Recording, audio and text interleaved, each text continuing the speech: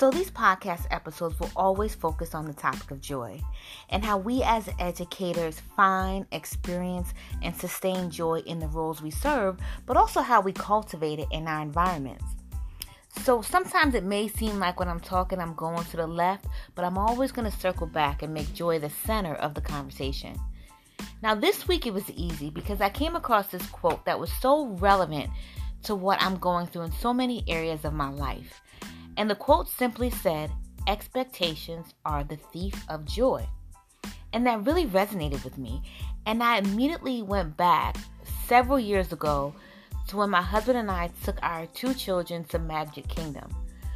I mean, we were so excited for this trip because, it's one of those trips that you just can't wait to take your kids to. And I had so many expectations. And honestly, I pictured me and my little family like standing in front of the castle with our goofy hats on and fireworks going on in the background. And we're like hugging up on each other. And it wasn't like that at all. Quite frankly, it was a disaster. It was hot that day. The park was crowded. It was expensive. We couldn't just get on all of the rides. There were so many lines. And my kids were so disappointed that they couldn't just readily walk up in the castle and walk around. And it was just so many disappointments. And I remember leaving the park that day and the ride home and then going back to the pool at the hotel and just kind of regrouping. And it ended up being a beautiful, relaxing evening. And we just kind of hung out in the pool.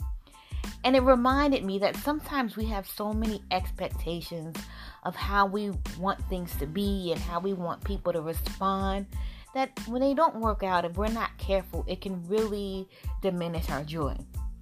Now, as a classroom teacher, I had a lot of those, what I would call Magic Kingdom moments, where I would plan the perfect lesson or think I had something really well established and it would just crumble or go wrong. And I had to learn the importance of adjusting, and not just adjusting structures, but being able to adjust based on the needs of my learners, and not just their academic needs, not just who they are, or who they were based on that cumulative record in their reading levels, but based on who they were as humans. Our students come to us with personalities, character traits, preferences, quirks, things that annoy them, just like we do. And so sometimes when they don't respond to our agenda, it's because they're different people and they have their own way of wanting to do things and their own ideas and their own agendas. So it's important as a teacher and as an educator and just as a person in general that we don't always have such high expectations for how we want people to respond to situations, but that we learn to embrace our differences and lean more toward empathy and definitely have some flexibility, because that is certainly one step in having a joyful learning environment.